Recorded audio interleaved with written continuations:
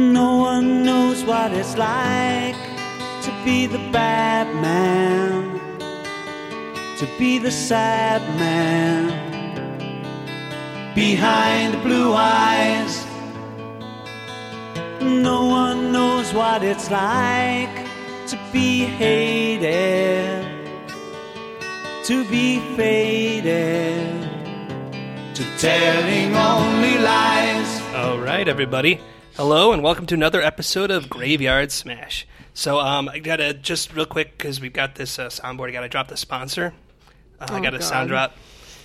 When you've got something to celebrate, come to Bennigan's Barney Blast.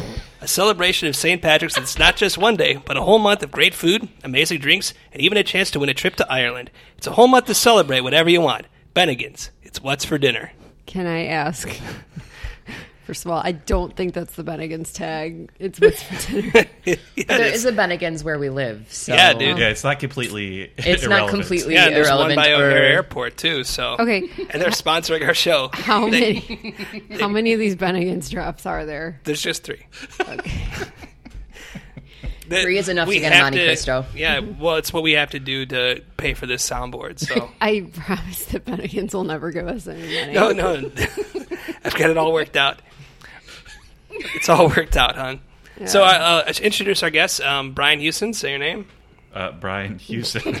And Tricia, introduce yourself as Hello. well. Tricia Miller Hewson. You don't understand how introductions work. You're throwing me for a loop, Elise. I don't get what you're getting at. Okay. We're doing the movie You're Next. Yes. I almost said we were doing the movie Get Out, so I'm glad you said something. Because we already did that movie. Yeah. And we will be giving away the ending, lots of spoilers. So if you haven't seen the movie, it's going to get ruined for you. Yeah. If you're very concerned about that kind of thing. We do recommend watching this movie, though. Yeah, dude. Oh, yeah. It's Highly good. recommend. Yeah. I liked it. So it opens up with a couple who are not featured in the rest of the movie. And at first, it does that thing where you're like, are they murdering each other or boning? Yeah, I think that's on They purpose. are unenthusiastically boned. Yeah. Or, well, One of she them, is yeah. unenthusiastically being boned. Definitely the young woman is less into it than the clearly middle-aged dude. Unsurprisingly, there's this horrifying reveal as they finish up that he wears an earring. Oh my god, I missed that. I saw It's that. a big earring. Yeah. And he's God. It real completely- old looking. It justifies everything that happens to him. Oh god. Bad Yeah. sex in general justifies everything that He, happens to him. he had the earring that you get when you're in a 70s rock band. You got an earring, but then like your band broke up and you're like working at grocery stores, but you still have the earring. It's Right. just a little token. Picture like an Just a little an token. interview with Steely Dan from like the 90s. Like, like that kind of earring. Like maybe But- all the eye makeup's not been washed away yet. Like, here's the thing: is they're not in it for like more than this moment, Right. Like that can't be a character choice, right? Like that's how he lives his everyday life. I like, or I just like to think that the director was that detailed. He's like, no, this guy earring, not maybe- just a little stud. Maybe he's shooting big another stud. movie where he's like one of the like Pirates of the Pirates? Caribbean sequels. Yeah. Like we need a male pattern baldness pirate. We need a real pathetic, over the hill looking pirate. Like, pirating seems like something that you would get to middle age doing. So The woman gets off the bed, and I'm just like, girl, why? Why? What did Why? Yeah, he because do? she's attractive, and this right here is the first. She's a student of his. Right. Well, this is like the first suspenseful thing in the movie because you think she's wearing clothes, and it's one of these things where they tastefully not show her boobs, Yeah. but then you see her boobs, and it's like, bam, titties. Like it was like, oh man, we're not going to see them. Then you do, so it's like kind of a Happy nice ending. little treat And for then- everyone in the audience. And then the chambray top just hangs cham- just so over the nipple. over the nipple. But then it doesn't, and then you see your nipples, and it's like, well, it was. I found that house interesting because, like, when they show the exterior later in the movie, it looks like a kind of a normal vacation house. But in that scene, it looked like they had about 400 windows Yes. in the bedroom where they were fucking. That's something that is used to this movie's advantage later. You see these wood cabins with scenic views of nature. And something that works very well that I think is very scary in this movie, like later on, is that sensation of, when you're inside and the lights are on and you can see nothing outside in the That's dark. freaky. But you know that you are on full display, especially when you have these big ass old windows. Where no one pulls the fucking curtain. No. You're having sex. I get that it's a remote thing, but there's a certain point in the night where... She full on comes up to the window. She's like, I think I hear something outside. I'm going to go to the window. And look. Like, and not almost, hold my top closed. Yeah. That would be my first response. But I guess I'm not one to walk around in an open chambray top either. But and over the knee socks. Yeah. If you went to the window, notes in my wardrobe. Like, knee-high socks and chambray top, like you wear, like we all do, like you do. Well, I think we can all agree that was just clearly a fetish of the older guy, and that's cool. That's fair. That's cool. But I mean, they both die for it. In the wrong order. Yeah, she gets... She made her choices. So, yeah, she gets up to check out the window because she hears something, then it cuts away to old dude finishing up in the shower, where... That seems weird to me. It seems like she's the one who would have needed to take a shower. Just like, scrubbing can never get clean, can never get clean. Yeah, it's like Silkwood, yeah.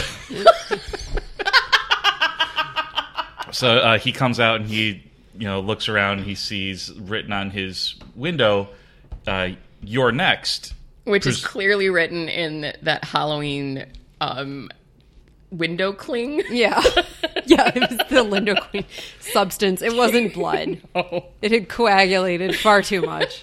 Well, I mean, okay, so this we'll just assume that it's magic blood. Yeah. What I found interesting was that they did a very good job. Like, they wrote it on the outside of the window. Backwards, yeah. They did a very good backwards writing job. They anticipated that this guy was going to not move real fast in the shower. Also, this isn't a talking relationship. They anticipated, that guy, he's clearly vain. He's going to look in the mirror first to read this the right way. Right. Yeah, right. So they're dead. Well, but for them though, if they wrote it in blood on the outside, it would look in the reflection like it backwards, was. Yeah, that's good. Yeah. Also, she started that CD, the song. Yeah, and put it on repeat. She put it on repeat. Like, that alone, that one song. Yeah, no. Unless it's like the Monster Mash. That's how they sing. That's not inaccurate. Saving me the trouble of doing a sound drop. Yeah, it's just that was exactly what it sounded like if I didn't see the movie. So that choice in the tone of the song, just because it just came up in...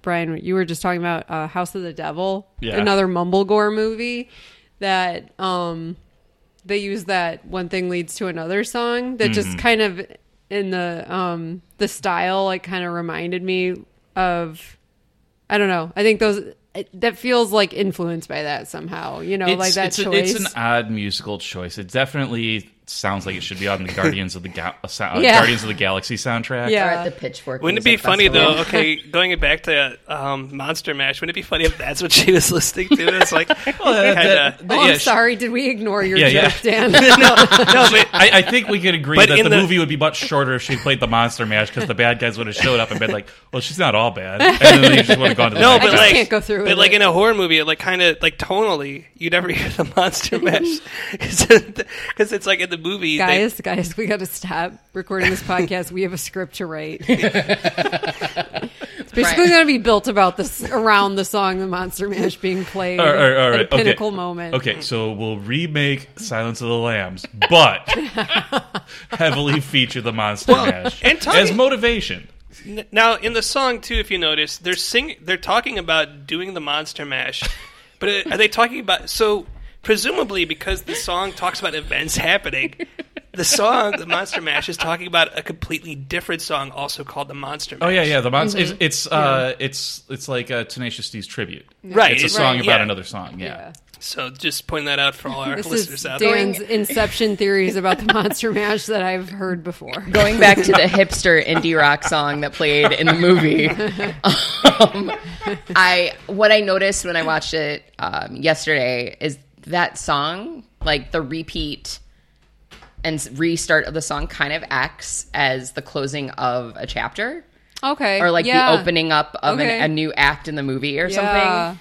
It's like they always go back to the neighbor's house at certain points. Yeah. And I feel like it clearly like when cuts. They're first driving past and like later when she tries to get a cup of milk, and then it is kind of a sign marker. That's true. Yeah, I don't want to be it really had nothing to do with the Monster Mash. It's kind of what we were talking about. No, my apologies, Dan. No, I'm kidding. It's going to be a 2-hour episode about the Monster Mash. All right, Dan, just get the lyrics up. Let's just break this down. So he's working in a lab late at night. Okay. Did we see the killers in that first scene? Did we? Did we see the animal masks? I think we saw the animal mask in the window. reflection. Yeah. I think which always correct. Creeps me out. Yeah. The animal masks, I read that they were based. I don't remember where I read they were based on, but all I can think about watching that is The Wicker Man. Yeah. So I'm like, I don't know where they think they got these animal masks from, but I know the truth. So we're introduced to kind of the two, sort of the main character and her boyfriend, who you don't know that he's not the main character yet. He's kind of introduced that way. They're on a way to meet for his parents' anniversary. Yeah. And mentions that another student-teacher relationship where I'm like really not sure why they're together at all. There's nothing about him except the power dynamic that could possibly appeal to this girl. He has he's really insecure, he's obviously a sociopath. Well, hold on. Sorry, go ahead. Did you notice that he's got a decently groomed beard? He does have a decently groomed beard. This is very important to Brian. That made him sympathetic to me. As a bearded man, I was like, he went full tweed jacket with leather patches. Again, speaking to his insecurity. With a sweater underneath it. I don't know if this is supposed to reflect on some waspy, rich East Coast family. Yes. The cars all have Missouri license plates. Oh, really? Yeah. I guess they probably filmed in Missouri? I would think so. Is that what that is? Yeah, I didn't catch that. All right, so the main girl is Erin. That would have taken me out of it a little bit, actually. Yeah, that's a little slappy. The main girl's Erin. She's clearly Australian. Yeah. She was his student. She's always talking about Akadaka. That's what they call AC/DC there. Talking about the kangaroos. Dan has some things that he always falls back on. Monster Mash, Akadaka. And she kept explaining things as Australian for fill in the blank. Right. She kept when the killers were trying to kill her with a knife, she's like, "You call that a knife?" And then she bought a bigger knife, like a really big knife. And the presumably lead character at that point was Crispin. So when he walks into the house and they refer to him as Crispin, I said Crispin as in Glover, and Dan said, "Write that down." Pure gold. It's supposed to be a terrible joke just made in private, but now I have to repeat it because I was told to write it down. White Jane Austen affluent names ever. There's Aaron, Amy, but it's Aimee. We have Felix, Aubrey, Felix, Drake. Tariq is probably not mentioned in a Jane Austen. But this family. Yeah. Oh yeah, they're waspy as shit. Oh dude. my god. Yeah, they all now. We meet the rest of the family. The one brother's kind of a dick, Drake. Mm-hmm. He's also the funniest member of the family. Drake ends up being the real hero of the movie for me. That's Joe Swanberg, creator of Mumblecore. Yeah. Mm-hmm. Which has nothing to do with mumbling. Mm-hmm. Well, I just mumbled, Tricia. It has something to do with it. But you didn't mumble the lyrics to the Monster Mash, so I wasn't listening. Yeah, that's fair enough. We meet the sister's boyfriend, Tarek. I wrote him down. I described him as a very scarfy dude. I described him as 100% scarfed. Yeah. I think mine was Scarf Bro. Scarf Pro. He's they're making sure that like the people at this dinner are going to cover every spectrum of awful. Yeah, so you like, really start salivating at the prospect of them dying. Yeah. Well, that's something the movie does very well. It does make you really root for them to die. But when they get there, so like what's his face, Crispin and Aaron get there after their parents. And their parents get there, and they're clearly not fun people. No. Well, yeah, because they're like, oh, we better get booze on the way because there'll be none otherwise. It's Mom has some issues. Yeah. She's a little unhinged. Mm-hmm. Mom is also played by Barbara Crampton, who looks Reanimator fucking amazing. Oh my god! I actually thought I had IMDb pulled up when we were watching it, and I didn't know the daughter's name, so I totally thought that the mom was Amy. And so I look on Amy's page, and she's my age. Yeah. And I was like, fuck you, dude. But she could very well have been. She could have been. She looks really good. Holy shit. She looks amazing. But like Babs keeping it tight. They did set the tone early with the mom hearing a noise upstairs. Yeah. Mm-hmm. Very early. And then while the dad's investigating that, he's interrupted by Crispin. Yeah. Showing who up stops him from opening a door. Anything. Yeah. He actually stops him from opening a door that we find out later someone was in. Yeah. Mm-hmm. Yeah. Well, and by later I mean a few seconds later when they clearly open up the door. It's not like a late reveal. Right. But then later in the movie we find out that they've been like kind of living in this giant house for a few days, like casing the place. Peeing in a bottle. Trucker Where does bombs. he shit? Huh? Where does he shit? That's a good question. That's a really good question. Yeah, you use teamwork there. Like one person's a spotter, keeps an eye out. Can you get DNA evidence off of somebody's pee? I don't believe so. You can't. Yeah, so if the cops tell you that, kids, you tell them to fuck off. I believe it depends on what diseases you have.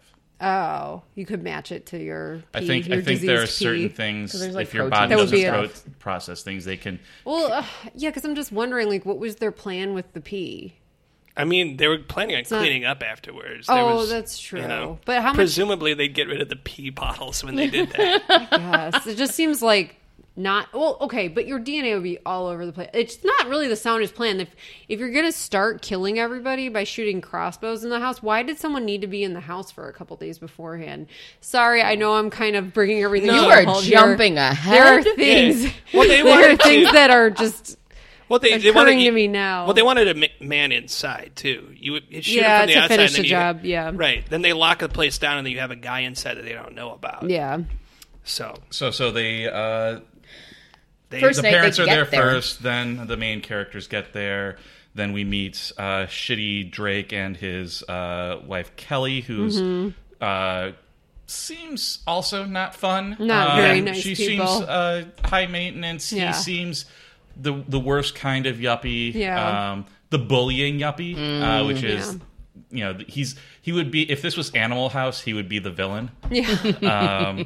And then later on, we get the younger sister, Amy, and her film snob boyfriend. Tariq, who, as we mentioned That's definitely before, not his God-given name. No, it is not. Is Scarfy, as Scarfy. in full of scarf. Got a lot of scarf. He's played by Ty West, who's directed a few horror movies of his own. I didn't realize that he was a director, too. Yeah, director of House of the Devil. And...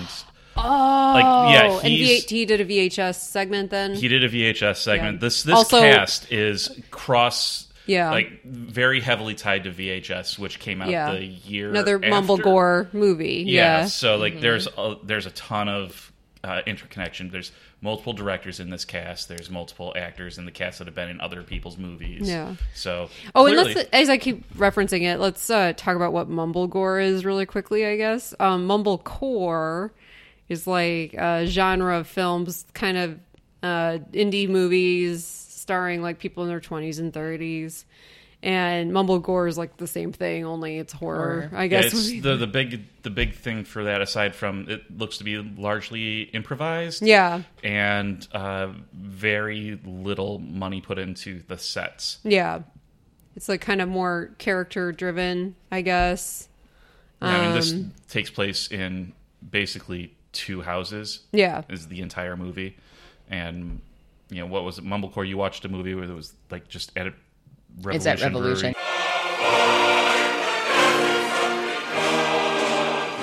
Yeah, Drinking Buddies. Oh, Drinking Buddies. Yeah. So that's Joe Swanberg. Yeah.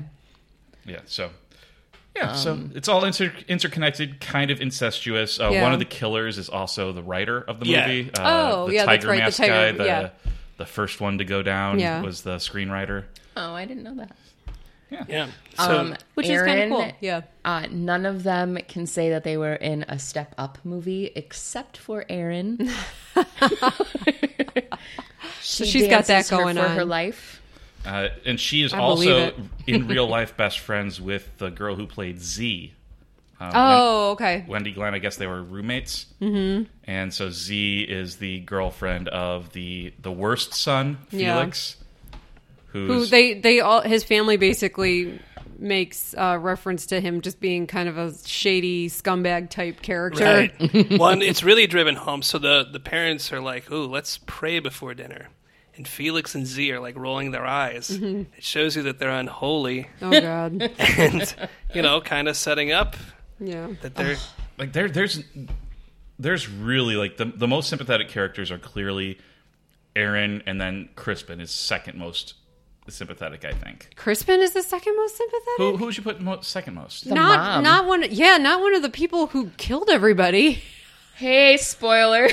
Well, no, I'm assuming anyone listening. At this point, when you get to the dinner, he's bullied. He's the bullied brother who isn't as good at things. Oh right, yeah, no. At this there's point, a lot of ways to like. Oh no, he sucks. Don't get me wrong. I'm not saying that. I would say, but at this point, I would say like the sister. Well, you said the sister. No, yeah, I would say the sister is a sympathetic character, even though she's with the film snob guy. Yeah, that knocks her down a few notches for me. The film snob she guy is clearly the favorite. Yes, that's clear. The film snob guy was being bullied by Drake. Yeah, and he was saying, he's like, commercials are the height of the art, if you ask me. And the film snob guy lets out the sigh heard round the world. That's one of my favorite parts of the movie. It's so the eye roll is like it's clear that these are conversations they've had in real life. Yes. Right? Knowing that they're mostly improvising. Yeah, like it's just things that have been said to them, or Joe Swanberg being like, what's the douchiest thing I can say to someone that's playing a film character in this movie? And he hit a home run with that. He's like, oh no, they're great. And his and it's clear that him and his wife are like egging this guy on. Yeah, because she's like, I only watch TV for the commercials. Yeah. It's like, oh my God, die. I know people like that, but they're so great. I know. I think one of the things going off of Crispin being. What did you call him? The second most sympathetic. Second most sympathetic. I fully disagree with that. So does the entire cast. It's not the dad, because the dad is a defense contract person. Right. But what about the mom? Look at the kids she raised. Like, they're awful. Like, she can't be that good. So no one thinks Crispin is sympathetic. No, not even his girlfriend, because there's a point where they're trying to figure out, after Crispin leaves or whatever, and they're in the dining room with Felix, and Felix is like, Crispin's going to be okay. He's tough. And Aaron, I think she said something like, No, he's not. No, he's not, but it's nice of you to say so. We both know he's not.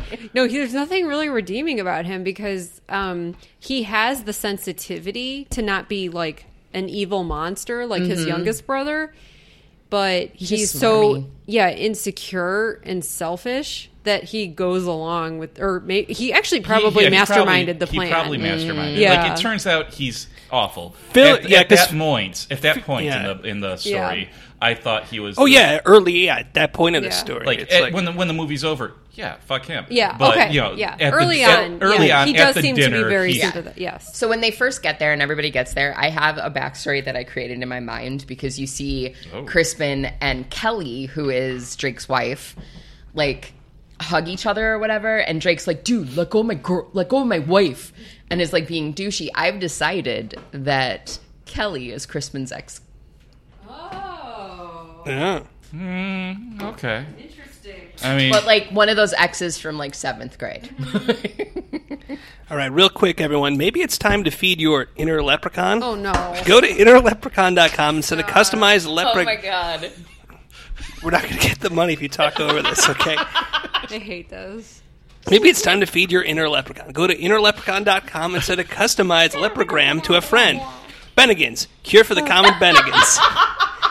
That's Bennigan's with a P, not Pennigan's with a P. That shithole wackadoodle crapfest restaurant. Fuck Pennigan's. Bennigan's rules. All right. You were talking so loud.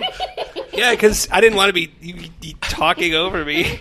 yeah, he was worried that you were going to, start looking over his shoulder to read some of those sweet lines. I knew that if I didn't just sit here in silence while he read his stupid Bennigan's copy, that it would take all night. We're gonna get paid. We're not. When we get those sweet checks, you're gonna be like, "Oh so damn." So There's anyway, nothing about this family that says that they should live. Yeah. Including the family portrait that is like above the fireplace. right? I didn't even notice the I did family like portrait. the What family was portrait. Yeah. No one's smiling. And all I thought when I saw it was like, praise be. Was it a painting or was it a photo? No, it was a photograph. Oh, okay. Yeah, 'cause And they're it's harder all to dressed in, smile like, through a whole white. painting. Yeah. Yeah, because it actually comes up in a minute. So Tarek gets arrowed, Yes. Arrowed. and then the family portrait also gets arrowed in short order, and it's like, oh, the family's being destroyed. I think there may be a little bit of symbolism there. And then they establish that no one has a cell phone signal. Mm-hmm. And I think that's actually a bit of a flaw in this movie because people that old would have a landline. Mm-hmm. It's a vacation house. home. Well, No. Here's the thing. My family has a vacation house. Yes. It's kind of expensive to maintain a landline to a vacation house that you use irregularly. But if you know you're using it, you'll turn that phone on.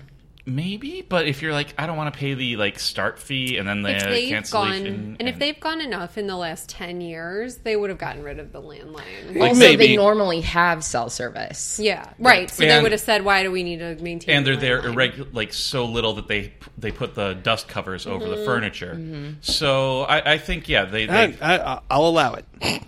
I'll allow it. Which I love Felix, who before I that's memorized all their Tricia names. says. She's like, I love Felix That is over not- and over again. No, I didn't. It's how you after the movie ended, you're just like, oh man, Felix. That guy was right. He's the one. He had good ideas. Anyway. Yeah, he mentions. So he mentions all of these things, and I started calling him Foreshadow Brother. Yeah, Maybe they're using a jammer. like the one in my trunk of my car right now. Well, that definitely points to Crispin being the mastermind because I don't think Felix is that smart. He's just it's like, what But could they be do causing say it? that, they do say that he is scummy, Right. That he would be involved in. Yeah, he's like, you could just buy one of those for $30 on probably the a internet. drug addict. You just go Probably- to cellphonejammer.com. Send someone a Wait a leprechaun. minute. I'm going to look on my cell phone, cellphonejammer.com. All right, so you're going to be on a list. I probably already am. when Tariq gets arrowed, Yeah. that was so great for me. Personally, the first time I watched this, and he was the first to go, and he got it. I knew this arrow movie in got the me head. on their side. Yeah. Oh, absolutely. Yeah. I'm like, okay. I see where this movie's I already going, started watching the movie, but now I'm interested in owning this. So then he dies, but then Drake gets an arrow in the back. Yeah, and he's like, pull it out. And this is actually something if you ever get a big puncture wound and Don't do it. don't pull it do out. it. You leave it I in think everybody knows that. Yeah, everybody else in the movie Except knew that Drake, except yeah. for Drake. Yeah, because if you they have kept to, it in him. If you Who have, later still pulls it out. yeah, and Pat makes himself pass the fuck out. Yeah. If you do have to, if it's something cumbersome like that, you could snap it off. But Yeah.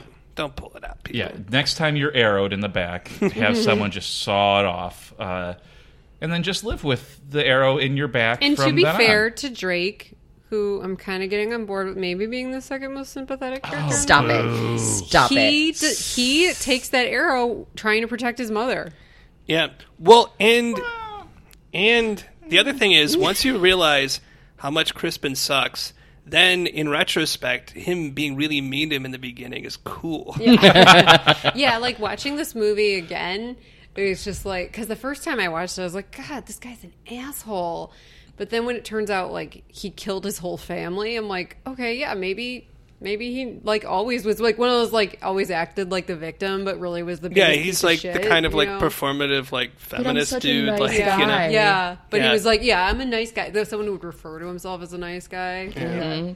That whole scene, that whole chaos of the arrows and everything, and getting everybody under control and like getting them out of the room was so cool. I really loved how just completely like handheld camera, shaky camera, but at the same time incorporating like really, really small bits of slow motion. The chaos, like the movie it was a good scene. It's unexpected because it is pretty early in the movie. At least it feels that way pacing wise, and it's like suddenly like all hell breaks loose like immediately, and there's like a body count right away, you know. Yeah, it's not like and then there were none, like no mystery, like it's like, oh, people are killing you now. Yeah.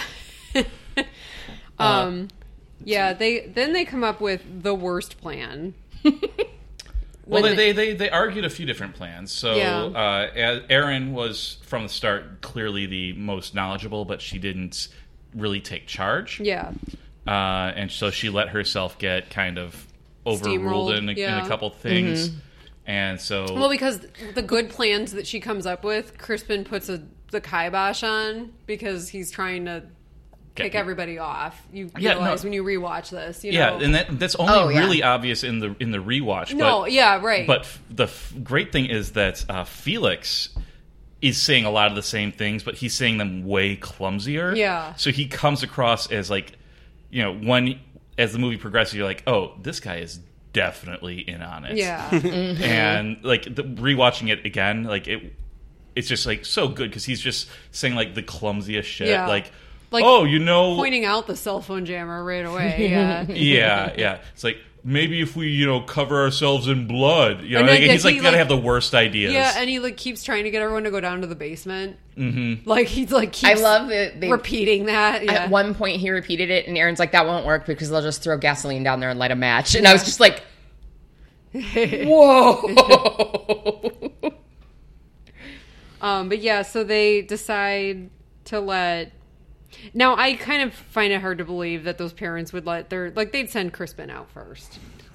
Like, they would not let I found it really hard to believe that they'd let Amy go. Yeah. Well, because, like, she is clearly the favorite. She's clearly the favorite, there's no question but about that. I thought that the way that they said it, like, so Amy is the second fastest in the family, allegedly, after Drake. And Crispin is clearly the least fit. Yeah, he says he still insists he's the fastest and then calls his brother fat with an arrow in his back. And no one asks Felix to do this because they're like, you'll just fuck it up. Yeah. You will not come not back for us. Help. Yeah, you're going to run and save yourself. Yeah.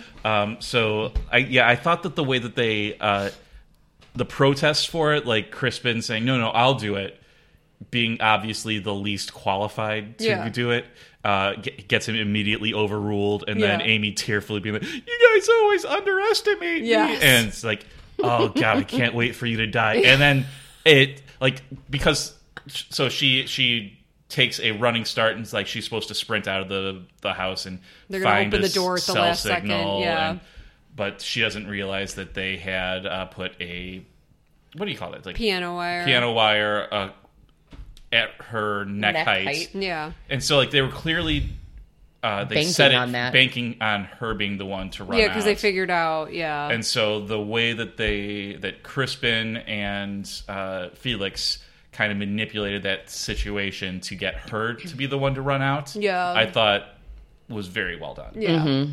That was a Crispin plan. Oh, yeah. That had elbow patches on it for sure. Because I feel like if they had accidentally talked Felix into running out, he would have forgotten to duck. It would have been the end of Felix. But I think it was also Felix that that made the decision, that announced, we'll just wait until the last possible second to open the doors. Yeah. Oh, yeah. I think you're correct. Yeah. Because otherwise, but Felix might have tried to do like some like dumb hardcore. Well, he would. I just picture him doing like if it was his idea, like trying to manipulate people, but in like a really obvious like pickup artist kind of way, like dropping innuendo, like Amy, I thought you didn't you always say you were really fast? Like, just like being way too run track obvious in high school. Yeah. So yeah, it's a pretty bad plan though, because even if there wasn't piano wire there, there's more than one shooter probably.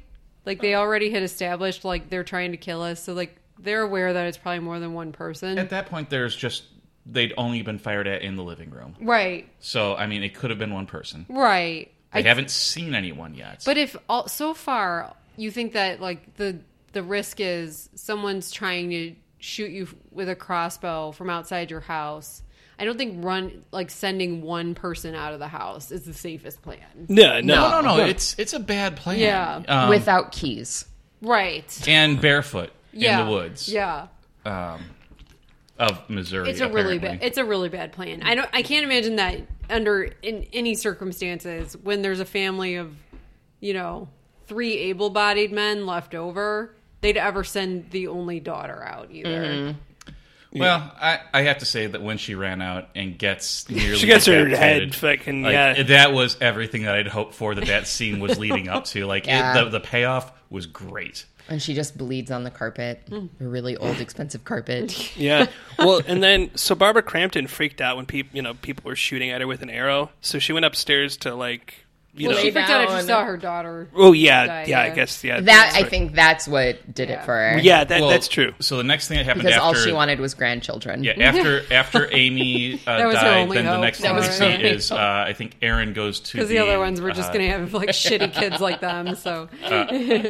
Aaron ends up going to the kitchen because later on it turns out that Aaron is a key part of the master plan. Was her survival. Just being a witness without a criminal record of any kind. Right. Mm-hmm. So when she goes into the kitchen, one of the killers breaks the window and makes a grab for her and tries to attack her, but she fucks him up. Yeah. Because that's what she does. Yeah. And I found that interesting. Why would they? Oh yeah, even attack her at all? Exactly.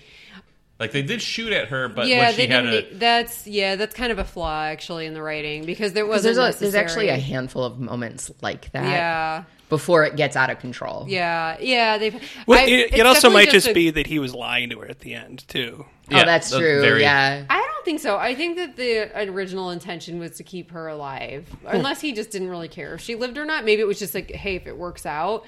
But I think it does make sense that they would want her as a witness. That is a good plan. Not attacking her that early. Yeah. On that note, that jump scare is really well done because they show her locking the windows, and it's really bright in the kitchen. Same thing. It's dark outside. So they do a really good job it's really with that. Intense. But then nothing happens, and we see Babs getting into bed and, whatever. Babs. And then they come back to the window again, and that's when the jump scare occurs. And it's I think it's well done because they're close together enough that you've had that false sense of security by like nothing happened the first time she's locking windows. Oh yeah, no, and it's a better jump scare than if it had happened. Yeah, no, it's very reminiscent of the in Resident Evil 2 when the zombie arms come through the window, where you could be like talking about like, okay, this is the part where the zombies grab me, and it's like still. Well, they do moments like that throughout the whole movie really well, and like having the animal mask guys show up just out of focus or just out of frame. Yeah. All very like Michael Myers in the windows. Yeah. Or when Babs is finally alone in her bedroom and the hand comes out from under the bed, and I just went, no! Yeah, that part, yeah. Yeah, so, and the guy's wearing a wolf mask. Done. Now, do you think, we're meant to believe he's a werewolf or like a guy in a mask? I did question for a minute. Is he a man in a mask or is honestly, it a werewolf? I was wondering if it was a full moon. Yeah, was it a full moon? Well, until I saw the guy with the lamb mask, then I was just like, is he a were-lamb? So how many animals were there? There's the wolf, tiger, and a lamb. Mm-hmm. Okay. Well, it's not a wolf. It's a fox. It's a fox. Oh. It's officially a fox. I checked the credits. Yeah. Okay. Pretty wolfy looking fox, if you ask me. But foxy looking wolf. Ow. What? So, the mom gets killed by a guy hiding under her bed. With a machete. With a machete. And she screams out because she sees him. And when they get up there, written on the wall in blood is... giant blood. You're next. Now, how do you know that it's giant blood and not troll blood? Here, not... Okay. I I know it's nitpicking, but the amount of time and the amount of blood it would have taken to create those letters and the amount of time it took them to run up the stairs, it would have just said you. And he would have been like in the middle of it and like just like, can you give me minutes? Well, it turns out he's already underneath the bed. He's like fixing it. He wrote the wrong "your" at first, so he's putting an apostrophe in and adding an E. Well, maybe they had a stencil and just like a bucket of blood, and like one of them held it, and the other one just threw a bucket of blood. And they were like, okay, it's art. God damn it! I didn't watch the deleted scenes. I assumed that was included. Yeah, because that definitely stuck out to me as like. It's a cool recurring theme, the "You're Next" on the wall, but they definitely set it up to have very little reaction time for the cast. Especially since the killer's under the bed again. So I'm going to go ahead and say that this was probably not a documentary. Well, and then, so Kelly runs out, takes off running outside, and I wrote down that Phobos rules the battlefield. That's what they used to say in ancient times, because once... the soldiers' lines would break. I mean, it's, then it was very easy to... Phobos, the fear of God. I think you should... everyone obviously knows that. Yeah. But then... and Drake runs out, and the arrow that's stuck in his back gets wackadoodled on the piano wire. That was pretty good. Yeah, and that's when he pulls it out, right? And then he passes out. Yeah. I like that Kelly stayed in the room and then looked under the bed and... the killer was still there. Oh, that jump scare. Oh, yeah. I actually that's what sends her out. Now, Kelly deserves to die for a few reasons. Like, she's just not super that fluffy friendly. collar to begin with. The pirate collar. The pirate collar I had a big problem with. My note for that jump scare with Kelly and under the bed was just, fuck you, fuck you, fuck you, fuck you, fuck you.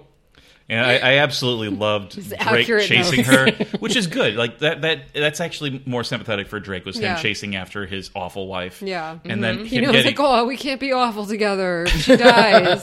He's like, we'll never live next door to Chevy Chase around Christmas. They were yuppies.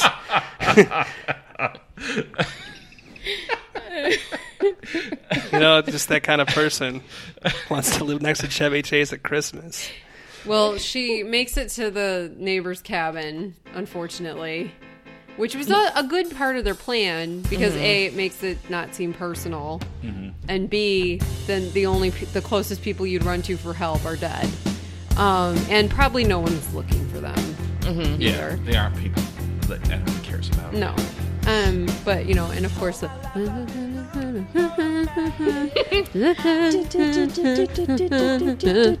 this song is playing. This is actually one of the moments where I was like this.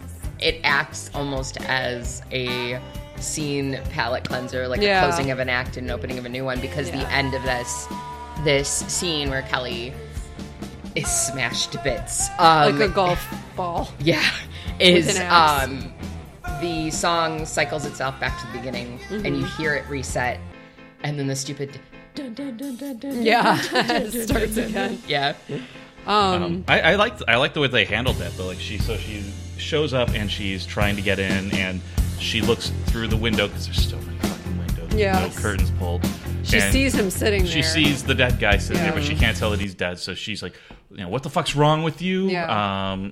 And then Lamb Mask, I believe, comes up and throws her through the window, and that looks painful. Yeah, so she can see for herself what's wrong with the guy. But yeah, you're right. When he, I thought it was more of a croquet swing that he took on her head with the axe than a golf swing. Yeah, After he kills her too, he sits down and does a Michael Myers head tilt. He's like looking at her. He like the heavy breathing he had afterwards, was really disturbing to me. Yes. He sits down and he's just because that mask is like tilt. So sweaty underneath. Oh, you can't breathe in those things. I used to have one of those latex, like the horse masks that you pull over your head. Yeah, you can't breathe in those. Well, it's like I always say Who about are you killing. No, it wasn't a horse. It was a squirrel.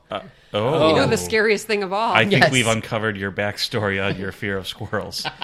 Well, it's like I always say about Halloween, like rubber Halloween masks. If it's part of your costume, you become a guy not wearing a costume pretty quick, and then just carrying a mask around. Yeah. Or like the paper masks you used to get, like the cheap ones that hurt your face. Yeah.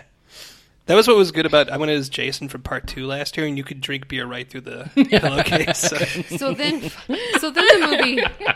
the movie takes a little turn where we finally have someone to root for because Aaron murders the shit out of one of these dudes with a meat mallet. Oh my God. Yeah. And she doesn't stop. It's like all of a sudden she's got the itch and she can't stop. She can't stop. Well, he's no longer, it's past the point of self-defense now. Yes. He breaks in, so that's the screenwriter, actually. So I think that's Tiger Mask. Breaks in and knocks her down. And it looks like she's going to be a victim. Again, kind of odd given the explanation Crispin gives at the end of the movie. Yeah. But But at the moment, like, it looks like she's going to be a victim, and then she's like, "No, I don't think I'm going to do that," and then kills him with extreme prejudice. And it's every second of that is awesome. Yeah. So you see him, and I'm like, "Yes, kick his fucking ass, kill him," and then I was like, "Oh." This is a little awkward now. She doesn't need me to root her on, does she? It's just... Stop!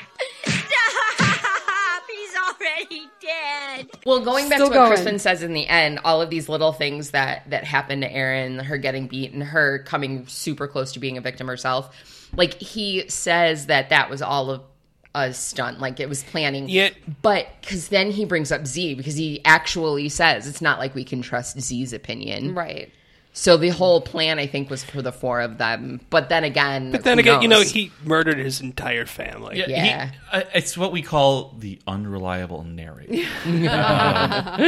I did like right before she killed him too. We see the blood on the windowsill from the guy who reached through and she stabbed earlier. And I wrote down the line from Predator: "If it bleeds, we could kill it," because it kind of sets up. She's yes, no, totally, yes. But they just don't realize that she's the Predator. Because there's a couple of times within the movie after that, after the window thing happens, they focus just on that blood stain from her perspective. Like, she's almost looking at that blood stain periodically just to be like, that's right. This is real. I can murder the shit out of everyone. Yeah, the next thing I've written down is Dad finding the trucker bombs. Dad is stalking around the house in a sweater vest and with a butcher knife. Crispin has Doug elbow funny patches looking in ass between motherfucker. Yeah, they didn't dress down when they started getting killed. Sorry, Elise. If they didn't meet your... are you saying it's not fancy enough or too fancy? It's just interesting to see somebody he's dressed in a sweater vest planning on, like... It's like armor. Performing a coup de grace, you know. When he finds the trucker bomb, again, we mentioned it earlier, but that is the closet that Crispin kept him from going in. Yes. And that is one of the better subtle... signs on a rewatch that Crispin is a bad guy. He very suddenly, snuck up on his dad and, spooked him unnecessarily, seemingly just like a horror movie jump scare, but actually he was, probably quickly trying to stop him from... Yeah, no, you don't get that the first time through. Because when he got to the house, he'd found his mom crying out front. Yeah. And probably very quickly, when he learned that, I think I heard someone upstairs, was like, I gotta stop Dad from finding one of the hired, murderers that I put into their vacation home. I mean, that's judgmental. Yeah. They're goons. They're goons. Murderers, that implies that they murder always. Yeah. Yeah, right. And, we don't know if all of them have murdered yet. Yeah. All of them, as in the animal masks or the brothers? Animal masks. Animal masks. They're hired hands. They're contract killers. Well, I think they're sympathetic. So they were in at least two of them were served together. In the army. We assume military. I assume all three of them served. Yeah. That's probably where they know each other from, and the two of them are brothers. Yeah. Real brothers or street brothers? I was curious when they get... So the dad gets killed, and it's done directly, Felix is going up there to, kind of distract his dad a little bit. Yeah, pretty much. Felix and Z, and Fox Mask comes up behind Dad and slits his throat and bleeds all over the place. And that's when we learned that Felix is definitely in on it. Because he just is brat. you had to do that right in front of me? Come on, bro. Messed up. Messy. It's funny how, seeing this shit happen is so like upsetting to these guys. Not in the way that it should be, obviously, watching your family get murdered, but like they don't want to get their hands dirty with any of this. Like, right. Well, that's why you hired them. Right.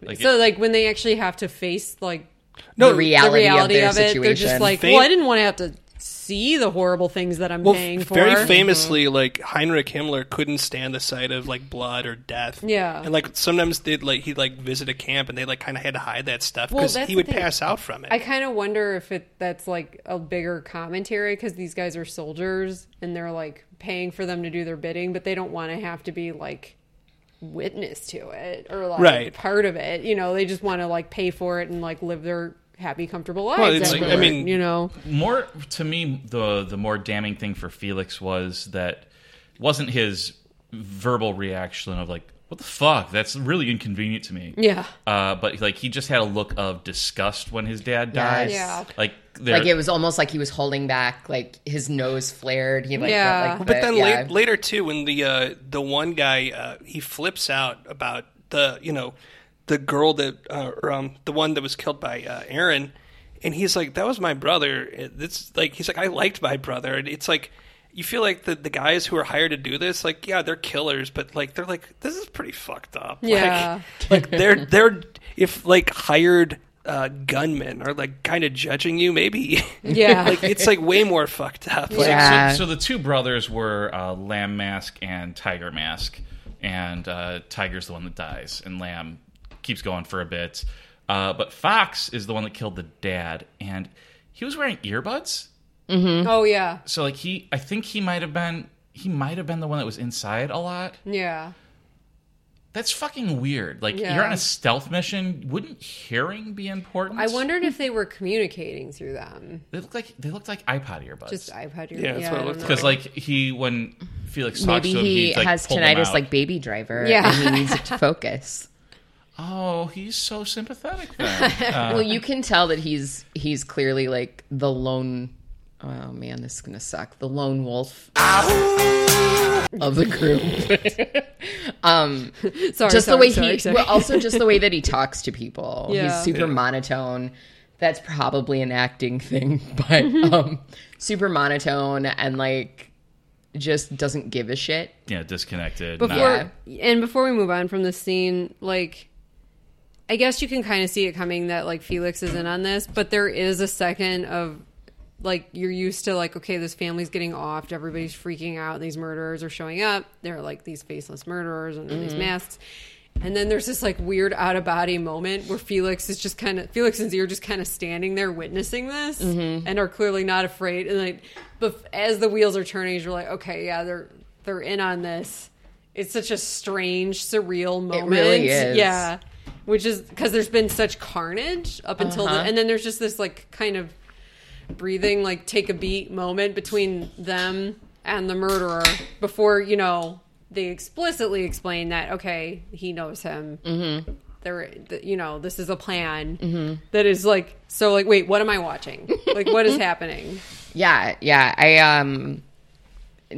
It was definitely almost out of body where you're just like, there seems to be a break in the movement of this scene. Yeah. Yeah. Now, if we hadn't seen that scene, if that had been cut and like something that was revealed later where the dad was killed and they kind of like reveal it afterwards, we would still hate Felix. Yeah. Because like the next thing that happened was there's another attack downstairs or something. And Kelly comes through the window. Oh yeah, Kelly gets thrown through the window. And then Lamb Chop comes through. Right, and gets battled away. But it's Felix's line is something like, "Oh, we heard noises, and so we stayed upstairs." Yeah, yeah. We waited it out upstairs. Where's your dad? Where's your dad? He just needed to lie down. Right. No one's fucking lying down. No one's laying down. They're under siege. There's still a murderer in the house. We've established this. They are under siege too. They're not on a train. One of the killers comes in and Eric finds Bogosian's the bad guy. In Under Siege 2, not Speed 2. That's Willem Dafoe. Right.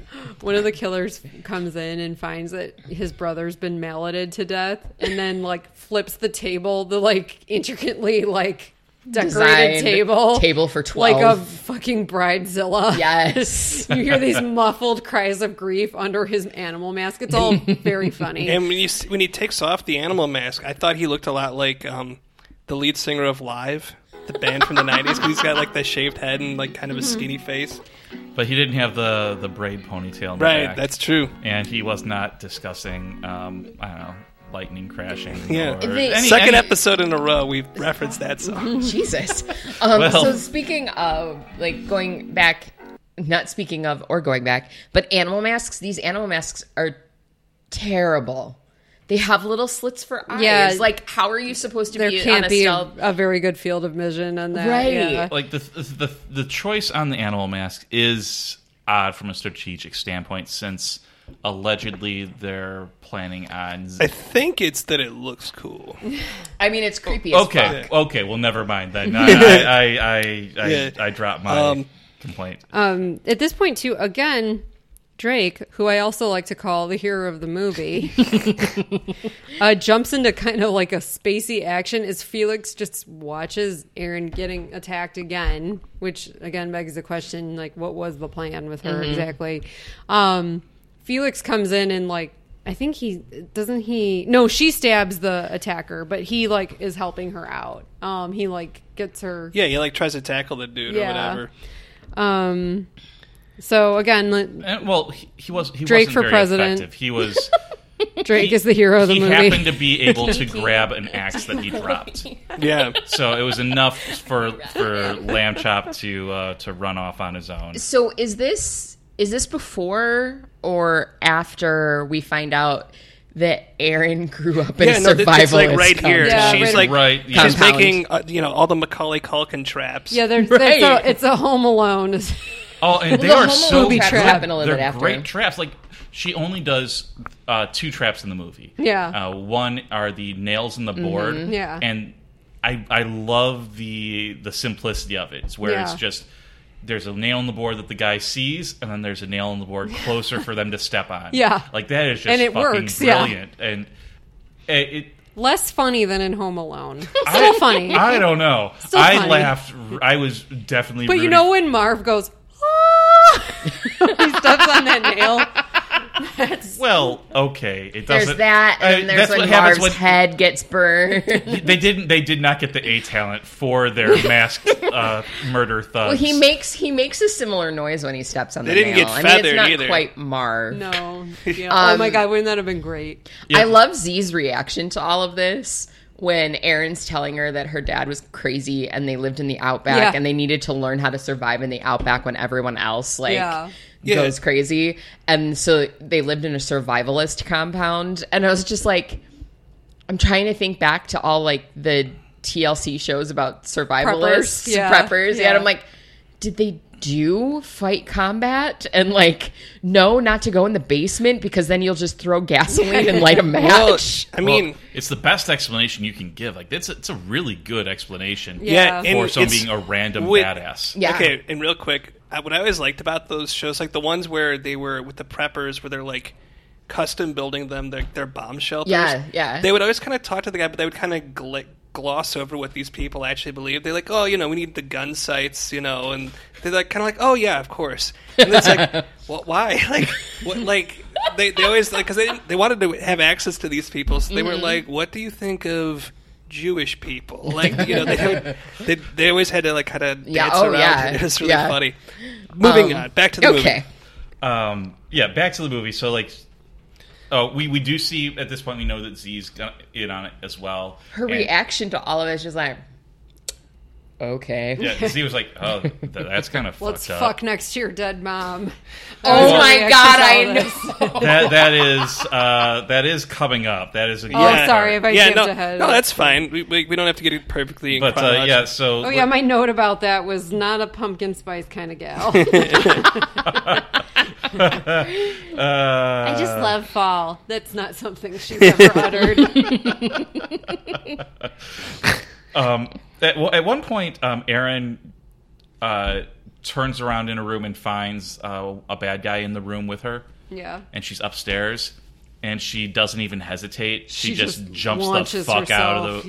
Yeah. Which is awesome, but also awesome. She landed in A, didn't die. Which, if you've seen a Friday the 13th, you know that land kills you. Yeah. But B, she got hurt. Yeah. And that impacts her for the rest of the movie. Oh my God, that thing was in her leg, 18 inches long. It just kept coming out. Yeah. Yeah, when she pulls it out, That was terrible. And that's also around the time, too, Felix and Drake go in the basement looking for stuff, and Felix is like, all right, well, it's just me and him. I guess I've got to stab him. Well, then he's... Well, no, because Felix also first is like, your wife is dead. As, like, Aaron smartly... lied to him about that. Just said, we don't know where Kelly is. Like, what I love about Aaron... Sorry, I'm interrupting. That's okay. Go ahead. I love that Aaron jumped out of the window, lived, got... Her artery apparently was not severed by that giant ass piece of glass. But then immediately she ran back into the house. Yeah. She jumped back through the window. And I think that's when one of the guys got the nail in his foot. She, And then, when Felix stabs Drake, he stabs him like 7 times. Yes. With 7 different things. Right. It's like that antique, scene. It's like an Antiques Roadshow assortment of tools. I know. It's like that scene in Me, Myself, and Irene where he keeps shooting the cow over and over again. I kept going, Aaron's going to be mad at you because you're supposed to be collecting weapons and you're not going to come up with any. And so Felix's line when he stabbed his brother in the chest with 7 different things, his line was, would you just die already? This is hard enough for me. Yeah. Yes. Again, Felix beautifully is like, done. It's hard to make someone completely unlikable. Yeah. Felix is like your typical like shitty sibling who just was always like kind of a fail son and like always like causing trouble and acting like it was like the family's fault for him being away or someone else's fault. Yeah, and like it's like, and you know what? And that's probably why Crispin and him kind of get along. Yeah, because Crispin knows that if it wasn't for Felix, he'd be the fail son. Right. Yes. He knows that he's like, okay, well, I have a job at a school, and I suck. I'm not good at it, but at least I'm not Felix. Yeah. No, I think that's actually pretty very accurate. accurate. Yeah, they had that together. Yeah. And then we get to the scene where Z and after Felix kills his brother, after he kills Drake, he's cleaning up, and so he's cleaning up in the bedroom or the bathroom attached to the bedroom where his mom was killed. Yeah. And that's where Z decides to try and seduce him. And there's some great dialogue in that. It's an interesting choice because the mom's still on the bed. Yeah, and when she's like, "Oh, you never want to try anything exciting," it's like, "Oh, yeah." Her line was she's like, "Well, you should." Like, he's like, "I don't want to have sex next to my mom." She's like, "Come on, fuck me next to your dead mother." And he says no, and she says, the line is, "You never want to do anything interesting anymore." And his response is, I don't think that's a fair criticism. Fuck me next to your dead mom, then.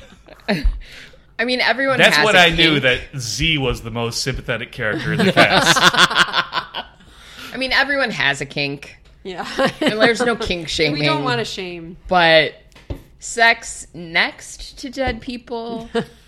Well, I mean, Probably not. sex next to dead moms, that's a narrow window of opportunity, and you should probably develop something a little more every day. That's all I'm saying. Yeah, but 100%. After that, we do see Aaron setting up the other Macaulay Culkin trap, which is the weighted axe that will swing down and kill someone when they go through the front door. There are 1,000 ways that contraption goes wrong. Yes. Oh, I really liked. I love that setup. And then when she's done setting it up, it had like this cool electro music. They had some like Stranger John Things Carpenter type music. Yeah, very very much John Carpenter or Stranger Things reminiscent. And then as soon as she's done, you see the remaining killer just Fox Mask, I think, steps through the window instead. Of course. And that was great. Yeah. Like, I really liked that her random trap didn't work. Where the axe is probably the best weapon she has, as far as like they can't get close enough to her to like so it's all, but it's not a very quick weapon though. Like you have to kind of swing it down. So, and it's also the best one to set a trap like that. Yeah. And then, but yeah, it was very Roadrunner and Wile E. Coyote. Yeah. Should have held up a sign when he came through the window. Eep. So she ends up going down to the basement, which she's already discussed as a death trap. And knocks out all the lights. Yeah, so she kills all the lights by breaking them. So there's like broken glass on the ground. She takes her shitty camera. Yeah. I don't even Kodak Easy Pics. I don't know. So something ancient that she sets on like auto shoot. Yeah. And for some reason, Fox Mask just like is drawn to it. Like he's in the basement. It's clearly a diversion. It's not like she's the one taking the pictures the whole time. I think it takes him a minute to figure that out, though. Well, I think he kind of knows she's in that direction because he is looking around. I'm not talking to the camera, to the microphone. You're talking to the microphone. Hell yeah, babe. Oh, why don't you have that effect on the whole time? But I think it's just he knew it's one of those things where he knew she was over there, so he kind of just had to go that way, even though he knew it was a trap. Mm-hmm. But using the camera flash is also good because it blinds you, especially when you're in a completely dark basement. Yeah, that's true. And then after that, it was just Z and Felix. Oh, because she kills the shit out of this guy with a fireplace log. Oh yeah. He gets fireplace log. And there's this shot of her in front of the window that is so she becomes just as creepy as the killers. I'm like, that's such a good just still shot. Yeah. And where she's standing in the and like just centered in the window. Yeah. And she goes up and she fights Z and Felix in the kitchen. She throws water at him. He's like, it's not even hot. And then he slips and he eats shit. It's not even hot, you dumb.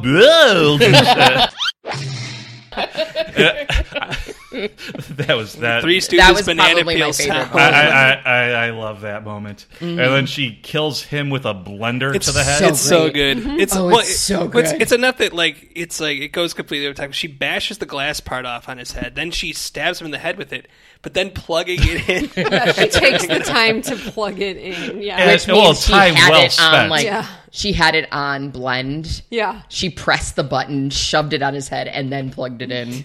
Amazing. And then she kills poor Z, our protagonist,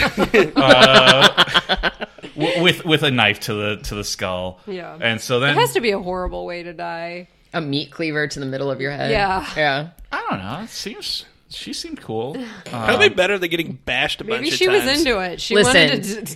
She had no emotion even during that scene. No. So if I had to pick between head blender and knife to the head, I'd probably go knife. Mm-hmm.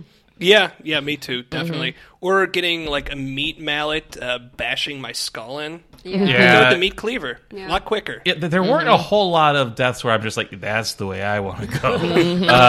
Not in this movie. Yeah, no one had to eat candy till they fell asleep. At this point, remember that horror movie?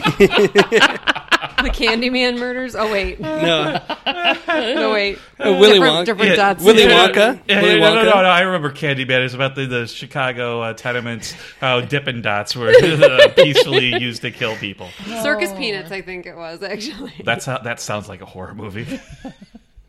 So, like, on the one hand, it's just candy that's killing you, but the candy is circus peanuts. So then you're just like, the kid had it coming. So then I like circus peanuts, though. Me too. I do too. You guys are weird. Yeah, totally weird. All right. House divided. Cheers, Dan. Yeah, cheers. Salut. Good candy only on this side of the What's the Lick-a-Maid? Lick-a-Maid? Fun dip, yeah. Fun dip, yeah, fun dip. Good shit. Candy so nice they named it twice. So then we find out that, as we've been discussing, Crispin's in on it. He comes in. Yeah, well, she gets she hears the phone, Felix's phone. Yeah, that's what does it. Yeah. And he reveals himself like a Bond villain. Mm-hmm. He just can't stop talking. I'm so sorry I wasn't there. I know you're probably really mad at me, but I couldn't watch it happen. Yeah. Yeah. It's definitely. I mean, first off, we did. There was a moment where, for some reason, Felix turned off his cell phone jammer. Yeah. Mm-hmm. Right. Don't know why. He just went out to his trunks, turned it off, flipped it off. Yeah. And I don't shit clearly still need to be done. So right. I don't know what his idea with that was. No. But Crispin must have known. Otherwise, why would he have? Well, Crispin said he called because he noticed that the bars were back on his phone. Okay. So he called Felix to say, "Is it everything okay for me to come back? Is everyone dead?" Mm-hmm. But what we forgot to mention was, after he turned the jammer off, her 911 text message went out. Oh, yeah, so the police are on which their is way. Which is how they all caught her and how she killed everybody else. That was another moment where she would mention, she's like, I'm going to send messages. Sometimes they'll get through even without a signal. And you could see on Crispin's face, like on rewatch, that he's like, don't do that. Why are you doing that? Because he even said, he was like, why even bothering with your phone? Like, don't bother. There's no bars. But like, because he's like, he doesn't want her to maybe get enough signal to get a call through. So no, and again, it was subtle enough for it to make sense on a first watch as not being a villain. Yeah. But then when you know that he's a villain later, It's watching really it again, clear. it's like he's very good at pulling the strings in a subtle way. yeah. So he calls on the phone and he's apologizing to who thinks is Felix. Saying that he can't stand blood. He's apologized for running out. He's a pacifist, after all. Yeah, oh, yeah, after, obviously. So he climbs in through a window, because why wouldn't you use the front door? And, which, that's probably the least believable thing in the movie to me, is that he does not die by that axe. Yeah. That seems like a lot of effort for him, too. Yeah. Right. Tweed jacket. Right. Go through the window. So then he walks in and he sees his girlfriend, sees Aaron. And he starts explaining everything. Yeah, and well, she's not pleased. Yeah, for some reason. Yeah, she seems upset with him, and she's also dirty. Like clean yourself up. Get your man's coming home. You need to be presentable. Yeah. She is clearly she's the villain of this movie. Shut up. Yeah, would it hurt to smile a little? Well, that's fuck you both. No, but that's actually his reaction to her in the end. He blamed her. He was basically like, well, if you didn't fuck this up, there would have been an engagement. He dangles an engagement carrot in front of her nose, thinking well, she is a woman after all, and I'm going to have all this money. And isn't that what you want? You want to get married? Yeah. And he's like, well, okay, maybe we have some stuff to work through in our relationship, but I'll give you $500,000 if you just... just keep your mouth shut. And it's that conversation that first made me realize, like, how predatory he would have been as a teacher. Yes. He definitely... she's not the only student that he's had a relationship with. No. Like, it is, like, it's so skeezy and manipulative, but very well done. Yeah. I mean, it doesn't work out for him. Yeah. She smartly decides to stab him. Why did you do that? And she goes, why the fuck not? And I was like, that is a perfect explanation for what you're doing tonight. And then she's like, stab! And then when she stabs him the second time, like, she gets shot by a cop. Yes. Philip from The Americans shoots her. Oh, yeah, he looks sort of like Philip in a mustache. Yeah. I was like, it's Philip!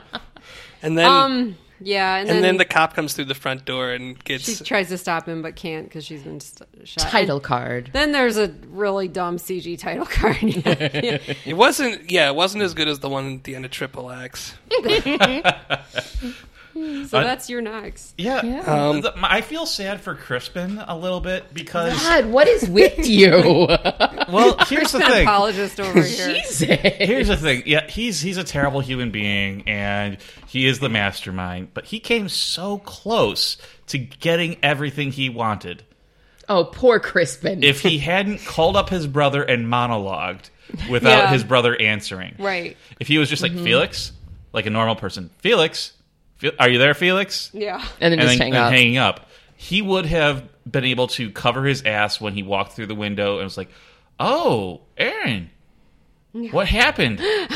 Like I went for help. I went for help, but like I can't get anything. It's like someone was chasing me for a while, and then I hit my head, or some other bullshit lie, and then maybe she doesn't murder him, Right. but maybe not because she's smart. I feel like there'd be an investigation where he would have been caught This ultimately. plan The would plan not was have like- worked out in his favor at all. At this point, he would have had to kill her. Yeah. And set the house on fire. Yeah. Because there was way too much DNA of.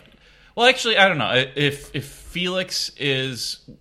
If he Felix blames is it all enough on of Felix, a scumbag that maybe he could have gotten away with it. But in the end, the But it brothers would have depends- killed each other. It depends on the money trail, I think. Yeah. So, like, someone had to pay the mercenaries, and if they're able to track the mercenaries and get their information, Right. then Well, the mercenaries are dead too. well, right. But because they're dead, You could easily search their phone records and shit Yeah. like that, emails. Yeah, it Right. wasn't. Yeah. Just don't murder your family, folks. There's easier ways to get money. And you never find out what their real reason was other than the money, It which seems like that I was find extremely evil. Oh yeah, no, I think that's the reason why the only reason given was money Yeah. to make it the least justified reason. Yeah. But then, for me, I don't think it would have been justifiable enough for the brothers to split it. I don't think they would have if greed is very much their motive, Yeah. especially with Z involved.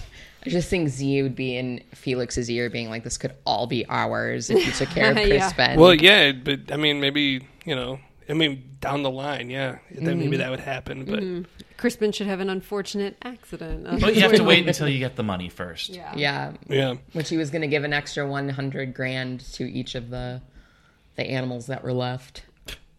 yeah. Now, real quick, people. Okay, just imagine two famous Hollywood actresses from the girls from this movie, but they've got green mustaches, and the caption says, Jesus. "Got Bennigan's." It's like a milk mustache, but it's green. Got Bennigan's. So what were they drinking beforehand? I don't know. Leprechaun. Toxic Leprechaun waste. jizz. Is that the last one? No, I got. we got to get paid. They're our sponsors. It is Sunday night. It's a man. bit. It's our sponsors. Anything else we want to say just about the movie in general No, or the time? I mean, yeah, it was during the Obama administration. What year did this movie come out? 2013. 2011, I thought. I think it's 2013. 2011, because I have a note that she has a Your flip next, phone. the IMDb says 2011. Really? Okay, so it's a little older than I thought.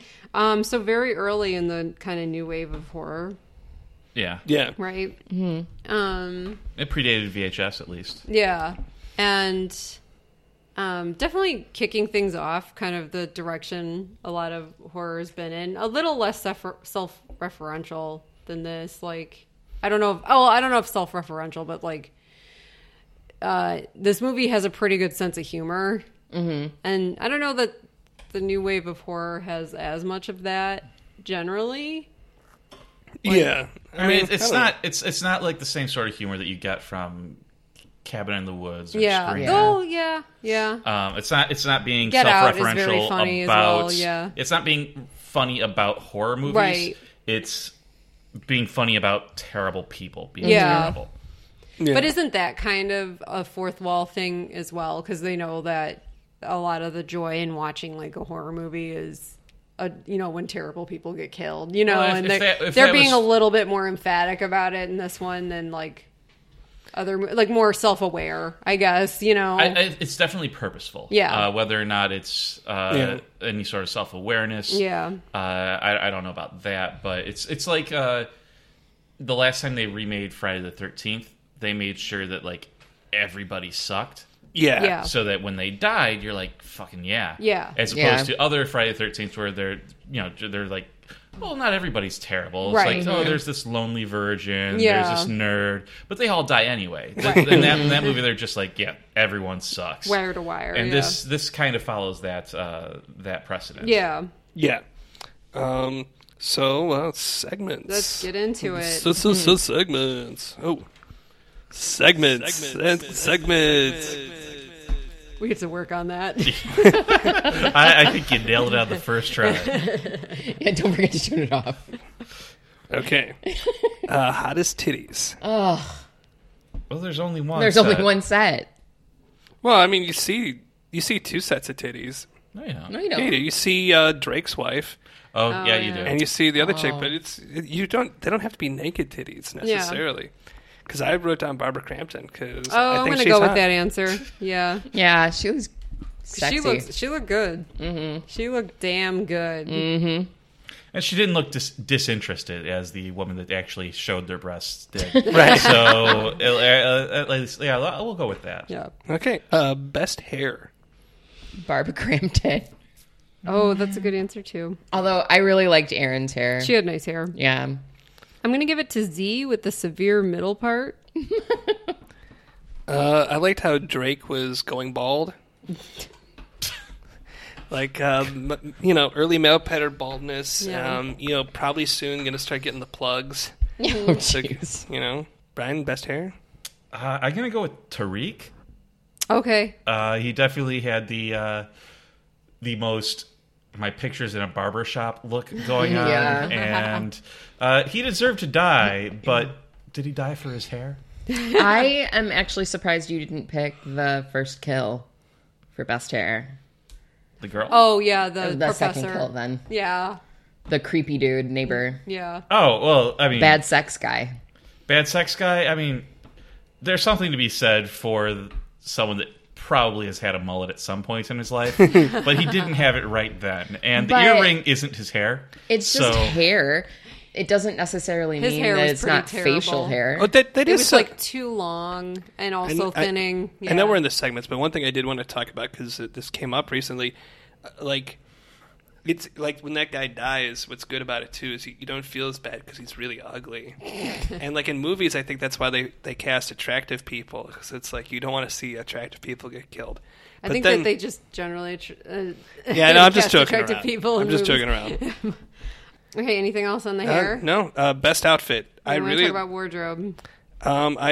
a lot of it's pretty good, especially for like usually in like a contemporary movie. There's not much to talk about. Mm-hmm. I really like the dad's ultra waspy blue shirt, tan sweater, tan sweater vest, khakis, like just perfect. I think we kind of touched on everything here for the most part. I wrote down the Victorian collar ? Oh, yeah. That Tyreek's oversized scarf. Drake's mock turtleneck. I think my favorite look, though, was Z coming in with the off-the-shoulder athleisure wear top and open-laced combat boots. Yes. Yeah, that was a good look. I liked that. Erin's because it looked the most comfortable. Yeah, the combat boots and boyfriend jeans. I had that written down as well. My favorite is definitely the lamb mask. Yeah. Because he had it was practical. He had pockets. He had boots. They were worn boots too. Like they weren't like brand new boots. So like he wasn't getting blisters, Right. Which is important in when you're Murdering a family. The choice of the lamb mask. Like, okay, so we got a tiger, we got a bear, we got a fox, we got a wolf. He's like, I'm going to go with the lamb. Lamb was creepy. I'm gonna sneak up on him. They're gonna underestimate me, and then I'm gonna that's it. It's the rope. I'm gonna croquet the shit out of their head with an axe. The old rope-a-dope. Best death. Best Drake's, I think. With the multiple stab wounds with That's a the good antique answer. tools. Yeah. There are a lot of good ones in there. Yes. I'm going to go Tariq because it was the only one that I audibly appreciate every time. Brian is a Tariq stan. He deserved to die, and he died fabulously. Least best death? Well, so, I mean, obviously the blender head is amazing. Yeah. And It's then really good. I also listed kind of a tie for the meat mallet and the fireplace log. And both because of the length and sound editing. Oh, yeah. Yeah, those are really good. Yeah, they're both amazing. Really good. And then I really liked the girl getting her neck sliced open by the piano wire. That was good. Because she really bled out for a while. I was like, ooh, this is nasty. The kills in this film, and there's 15 deaths in this film, counting the cop at the end. Okay. Yeah. They're all pretty good. They're really violent. Really, like, nobody gets off easy. Yeah. And, like, for the most part, they go a little longer than you feel comfortable with, too. Right. Then a lot of them do. Yeah. Like, there's no cheap deaths either, so it's not like in the Friday the 13th where someone just gets thrown through a window and dies. They look dead. Yeah. Fully. Scariest scene? The under the bed jump scare. That's mine too. It's so scary when the hand comes out from under the bed. It's so timing, pacing, everything really well done. Because it's just after the super violent murder of the daughter, so you don't really expect something else to happen so quickly. But there's such a high body count in this movie that, right away that hand comes out. And it's so scary. Yeah, you immediately tense up. Yeah, you're like, oh no. Even though I've seen this movie a couple times, I still gasped when the hand came out. Yeah, it's pretty scary. I think it's clearly the most scary. Yeah. Kill. Yeah. I mean, the thought of being in your bedroom and someone coming out from under your bed, something that scares you from childhood, you know? Which is the reason why I sleep with the blanket tucked under my feet. It's the reason why I keep random shit under our bed. Yeah, so there's no room There's for no killers. space for people. Yeah, you'd come in and you'd see the random shit all over the floor and be like, I know you're under there, killer. Don't even try it. I can hear you sneezing from the dust underneath from here. There's so much dust. I really, the arm reaching through the window, I think was a really good one. Yeah, that was a good. It was a good jump scare. It's a good jump scare because there are quite a few in this movie. It's earned, you know. Yeah. It's well earned, I think, and you know they didn't do anything cheap in this movie in terms of that, so it works really well. Which is funny because it was clearly a cheap movie to make. Yeah. Would you survive? I'm gonna say probably not. Oh, why not? Because I am not a survivalist, and I think that had there not been a survivalist there, their plan maybe wouldn't have worked perfectly, but everybody would have been dead. So, I mean, and everyone pretty much did die anyway, so literally everybody died, except Aaron. So, yeah, Did she get away, do you think? Yeah, Did she go free that wasn't a fatal gunshot wound, so, yeah. And the only witness to her stabbing the guy was the dead cop. So. Yeah. I mean, that and the fingerprints on the multiple people that she murdered. Yeah. I think it would be pretty clear, based on the evidence, what happened there with the guys with the masks and the weapons and stuff. So, I think she probably would have been okay. Yeah. I definitely would have died quickly. Yeah. I think same. Yeah. See, well, to start with, I mean, I don't break bread with Protestants, so I would have been fine. But seriously, I don't know. Maybe I would have survived because my idea would have been to probably just start a big fire at some point. I'd be like, I'm going to just burn this house down. And then go where? Well, to the woods, man. They're going to find me in the woods. I can play hide and seek. But they're kind of casing the exits. Yeah, maybe. They're not looking for a fire. I don't know. It's just a whole... Whether my plan worked or not, we'd have to make a whole other movie about it to find out. If we're ever in a situation where there's mass murderers trying to kill us, please don't just, without talking to me, start the house on fire. Always talk to your wife before starting arson. Yes. No promises. I don't think I would survive either. I kind of get the feeling that if someone really wanted to murder me, I wouldn't be able to stop them in many cases. If they're armed. Yeah, most normal people, you wouldn't. I'm pretty normal. Yeah. I mean, if weapons don't work the way they work in movies, if I throw a knife and it doesn't stick in something, I'm screwed. Yeah. Yeah. And in my experience, that's not how weapons work. So my only hope is that I'm not targeted. Yeah. So I'd be like the witness. Right. That you're just the milk toast witness. Yeah. Yeah. It's like, I've never been arrested. I don't have much money. Sure.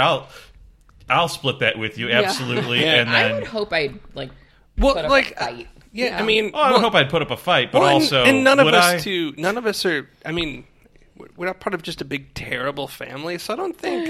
And No, we're, but we're Dan, not rich either. The point of this It's question, true, no one though, really is wants us if dead. you're There's no dropped reason. into this horror movie, It's not. You can take it do however you you survive? want. Okay. You can take it how you want. Okay.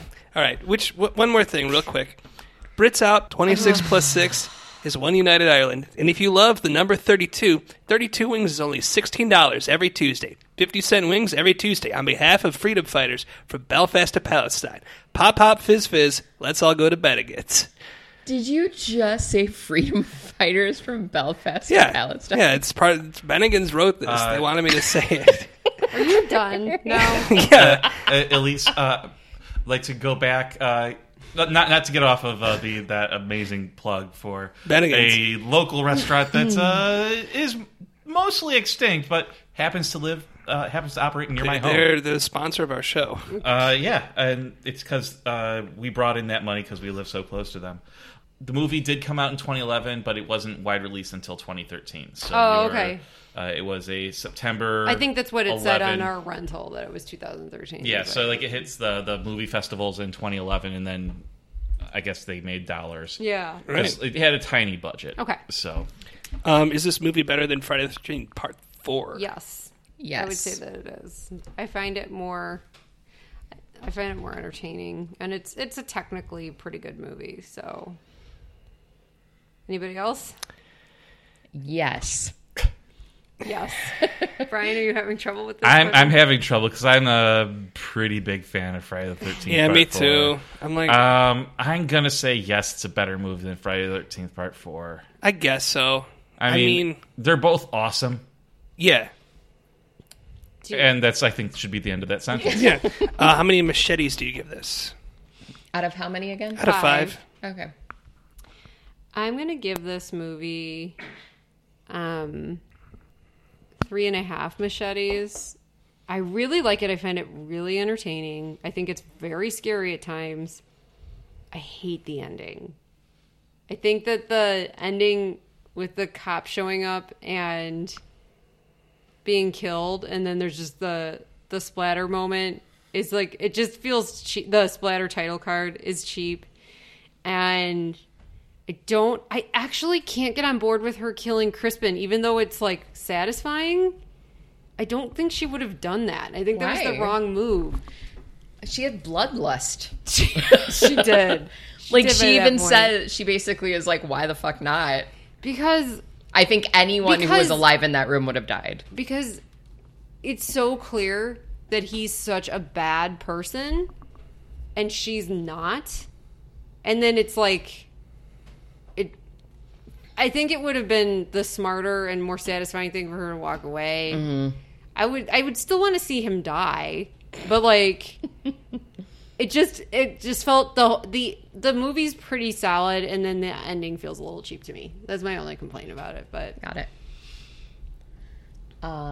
Me? Mm-hmm. Okay. I would go 4 machetes. okay, I thought it was very solid. It's becoming one of my favorites, I think. I find it very entertaining, and it's very rewatchable. Yeah. Mm-hmm. I agree with your take on the splatter card at the end. Like, that's not great. I do, however, like the axe at the door being used. Yeah. If you see a giant axe trap being set up in Act 1, it's got to go off by Act 3. I like that it didn't get used until the end. I like that it did not it was actually. like, if it had killed another member of the family that was not one of the killers, that would have also been acceptable. Yeah.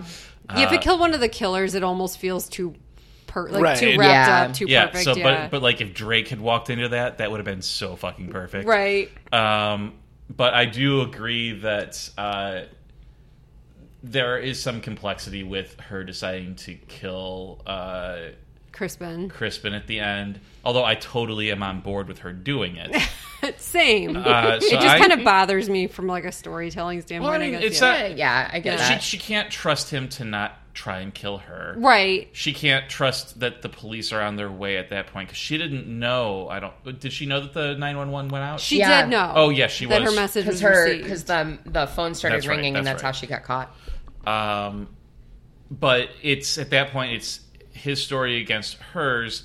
His fingerprints are on nothing. Yeah. And she's killed several Multiple people. Well, they're like, she's not going to go to jail, right, most likely, for killing those people. Yeah. It's not a guarantee that he's going to get caught. Right. Because if he's smart enough to get out of there and not get... Like, he should be punished some way. Yeah. And there's no guarantee at that point. If she knows him and knows how sleazy and clever he's been, yeah, he might have had Felix pay for things. He might have had the contacts go through. Felix is the killers don't talk to Felix like he's the second in command. Right. They talk to him like he's the money. He's been running it. Yeah. Right. So, and we're just assuming that because Felix is obviously stupid. Yeah, and Crispin's been kind of like the devil on his shoulder, like, masterminding it. So there might not be a direct trail to him. So I definitely support stabbing him in the neck and watching him bleed out. Because his life should cool on the floor of that building. But so I'm going to give that 4.5 out of 5. It's damn near everything I want it to be. Yeah. Mm-hmm. As Dan pointed out, there's not a lot of gratuitous nudity. But you know what? Sometimes you just bite that bullet and enjoy the movie anyway. Yeah. Yeah, I enjoyed it. I did. The first time through, I was kind of lukewarm on it, actually, because I thought the whole, sort of, they're not really plot twists, I guess, but I thought, like, any of the people inside being involved was, like, it felt less real. I mean, watching it through, I thought they did a better job of it. Like, I felt like it was more earned. Because generally, too, if you just had people show up, and it wouldn't have made the movie less interesting. But there are other movies like that. Yeah, it's called The Strangers, and it sucks. Yeah. No, but I thought, it's part of the it's also the first movie we've done in the genre of home invasion movies. Yeah. And unless you watch Texas Chainsaw Massacre with that eye, that it's truly a home invasion movie where these people are terrorizing this Leatherface, this simple family. Yeah. Which is kind of how I like to watch it, through that lens. Yeah. Home invasion is a genre that I find scary. Yeah. It is really scary. That was actually... that was a fear I had when I told Tricia that she would like the movie, because like I watch more horror movies than her, so I'll like recommend something based on her known fears. Yeah. She is not a fan of home invasions in general. I should have answered that. What am I scared of? Is actual home invasion. Yeah. I sometimes will go to bed and in my head I'm like, what if somebody gets in through the front door? How do I get out of my apartment? I sleep with a machete next to the bed, so that doesn't surprise me. Yeah. I give it 3 machetes. It's kind of a low rating. Yeah. No, I liked it. Yeah. I don't know. I try to keep my ratings very consistent. Yeah. I don't know. I think I really really like the movie. I do have an issue with the ending. Yeah. I almost am like, I so wish they had wrapped this up differently. How exactly, I'm not sure. But and actually, I kind of want to watch it a few more times, because like the first time through, like I said, I was like kind of like lukewarm on it, and then watching it this time, I was like, surprised what I do not have a problem with the twist that the brothers I don't are have in a on problem with it either. I just thought like you could have moved even quicker, and I don't know. Maybe I'm wrong. Yeah, I mean it's just your opinion. I mean, it's and it's just you're wrong one. But I think as I was surprised that I liked it as much as I did multiple times through.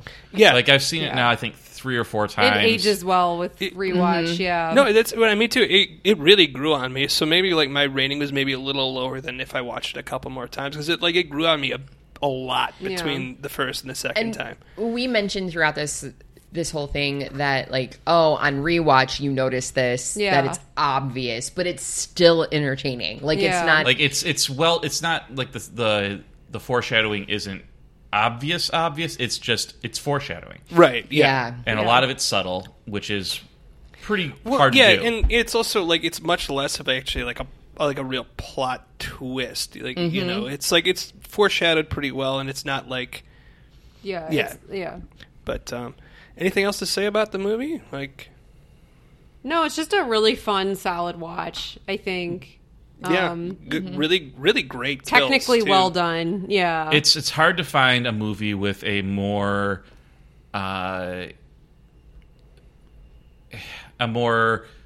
quality lead action actress. Yeah, because this is a movie that had quality kills. You have a pretty kick-ass female protagonist, Yes. which rarely happens in horror movies. Even if you're a surviving girl, you're not actually doing that much in most cases. But Erin in this movie just kicks everyone's ass. She clearly outclasses everyone else. Well, and it makes more sense too than usual, where it's where it's the prom queen at the end learns to kill the guy who killed the entire town. No, yeah, and then them explaining that, giving it a very plausible, if kind of weird explanation, works in this story. So that was very cool too. But it's in a genre that is largely victimizing women. Having someone just absolutely kick everyone else's ass. Yeah. For me, it's enough of a unexpected twist to, especially at the beginning of the movie, you assume that Crispin is the main character. Yeah. So that when he turns out to be useless and later evil. And that's where you also it's easier to overlook the things that he's doing to put the kibosh on Erin's plans. Because you're seeing it initially the first time you watch it, you're thinking he's the protagonist. So things that are kind of obvious on rewatch are really easy to miss the first time you're watching it. I agree. Yeah, no, I liked it a lot more. Yeah. So that's you're next. You're next. Keep it spooky. Keep it spooky. And it's not delivery. Don't. No. It's not delivery. Stop. It's Bennigan's. It's not You're delivery ruining it. because you're at a restaurant. You're at Bennigan's. Keep it spooky. Keep it spooky. I thought that was the last one.